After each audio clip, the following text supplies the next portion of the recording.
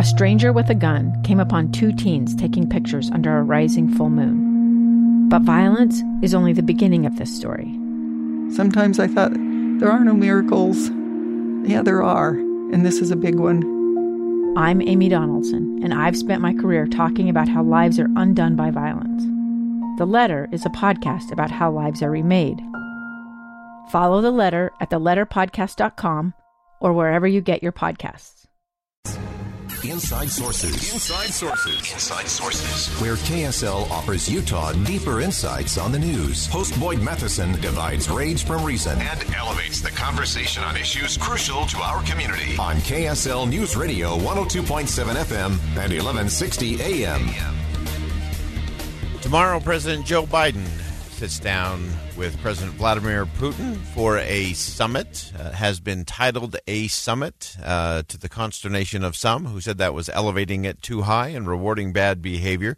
We've seen a lot of headlines about what the summit is or isn't, what it should or should not be, what it could mean to our allies and friends as well as to our foes, and what it means to all of us right here in the U.S., but now it's time to go a little bit deeper and look beyond just the headlines. So let's begin.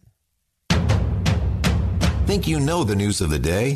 Think again. Well, it is time to go beyond just the headlines, and very excited to have joining us on the show today Dr. Leon Aron, who is a resident scholar and the director of Russian Studies at the American Enterprise Institute, our good friends at AEI.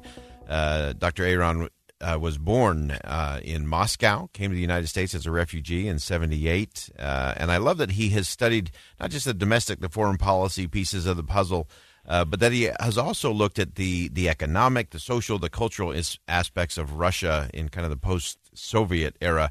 And he joins us on the line now. Doctor, thanks so much for coming on the show today. Glad to be here. Wonderful. So you put out something really important, something that I've been looking at and referencing over the last little bit here, and that is just a little bit of a cheat sheet rolling into the summit to look at what we actually should be looking for. And so let's jump through that real quick. And I thought it was fascinating that you started that the first thing we should be aware of is Russia's obsession with America. Tell us, what does that mean, and how is that going to impact this interaction between Putin and President Joe Biden?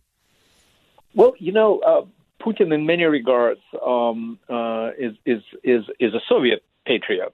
In fact, I think he's much more of a Soviet patriot than he's a Russian patriot, and he admitted that.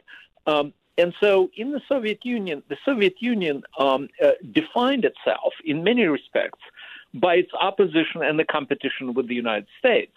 After all, it was the other nuclear superpower, and more importantly, it was the ideology. The capitalism versus communism. Things are different now with the ideology, of course, but Putin continues to strive to kind of reassemble the pieces of the Soviet Union that fell apart when the Soviet Union collapsed, incidentally, almost 30 years ago. And for him, as it was for the Soviet leaders and millions of Russians, to feel equal to the United States, to feel that America pays attention to Russia. This love-hate relationship with America, and I deliberately say not the United States because they call it America, is something that's now part of the Russian character. Yeah. It started all the way with Lenin, and it continues through all Soviet leaders. And so Putin is an heir of this attitude, and it's extremely important for him to be noticed and to be treated as an equal to the United States. So right there's a big win for Putin. Yeah, so fascinating to look at that. If you're just joining us, we have Dr. Leon Aron with us from AEI. He's the director of Russian Studies there. And I want to, again, kind of go through this cheat sheet. The next two things that you talk about are that timing is always such an interesting thing when it comes to diplomacy at this level. Tell us what we should be watching for. Why is the timing of this and other things that are happening in the region and around the world going to impact this interaction?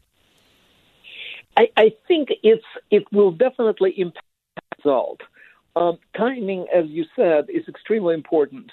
Of course, we should be talking to Putin. We would talk to, his Soviet predecessors as well. But the timing is really extremely inauspicious to the United States. I mean, look at the three big facts. The United States president calls Putin a killer. Putin amasses at least 100,000 troops on the border with another European, one of the largest, and that's Ukraine. Almost starts a war, and the American president calls for a summit. You don't have to be a behavioral scientist to see what kind of conditional reflex that creates. Yeah. To get the U.S. attention, you have to threaten a war. I think this is a very dangerous precedent. Yeah, and then finally, you point out very strongly that the summit, with a real heavy focus on the word cooperation, even though most of the things that they want to cooperate or talk about are things that just simply are not going to happen in the short run. Yeah, there's this. It's. I mean, you look at the official statements, and I guess once those cliff notes are written, everyone from the White House spokesperson to president to the State Department repeats them. But if you look at them, they're very thin. The cooperation on the strategic arms. Well, we extended already by 5 years the strategic arms treaty with Russia, right? And Russia would not talk to us what really matters to us, which is Russian short-distance weapon, tactical weapons, and the Russian breakneck modernization of its nuclear arsenal. We're far behind on that. Secondly, terrorism. Well, yes, I hope that the special services cooperate on this in on a case-by-case basis, which is great. But as Ashton Carter, who was Obama's Secretary of Defense, quite correctly pointed out, that in Syria, Russia did not bomb ISIS. It bombed pro-Western, anti-Assad, pro-democratic forces.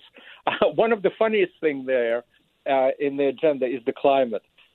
Just as Joe Biden is trying to create sort of a green world here in America, Russia is pumping as much oil as it can. It's gearing up for a huge development in the far north if it could find enough investors, and it's expanding its coal production.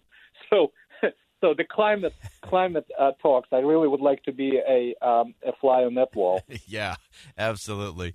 Dr. Leon Aron, so grateful to have you on the program today from AEI. Again, he is the director of Russian studies there, and I want to have you back both to break down what happens after the summit.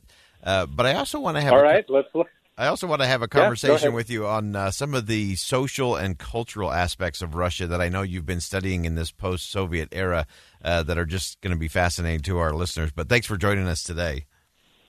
All right. Very good. Thanks. Again, that's Dr. Leon Aron from AEI. Some great perspective there as we watch what unfolds tomorrow between U.S. President Joe Biden and Russian President Vladimir Putin. And again, a lot of this is going to be photo ops, handshakes, talks of cooperation. But I think what Dr. Aron pointed out very astutely is talking about climate. When Russia is pumping more oil, moving more coal than ever before, sort of seems to be a non-starter. But I think there's going to be a lot of real non-starters in there in terms of the substance of this summit. But we're going to watch it tomorrow. We'll break it down. Stay with us here on KSL News Radio. Think again with Boyd Matheson on KSL News Radio. Two friends taking pictures of the rising full moon on a summer night. Two teenage kids doing what teenage kids do. When a stranger with a gun and a death wish changed everything. It was violent. It was senseless, and I will never understand it. I will never accept it. I'm Amy Donaldson, and unfortunately, we're all too familiar with stories about how violence shatters lives. But what we rarely see is how they are rebuilt. In a new podcast, The Letter, we relive tragedy, but only so we can hear the rest of the story. The struggle to reclaim lives, the realities of grief, and the possibilities of forgiveness. I believe in miracles. Sometimes I thought, there are no miracles. Yeah, there are, and this is a big one. Follow The Letter at theletterpodcast.com or wherever you get your podcasts.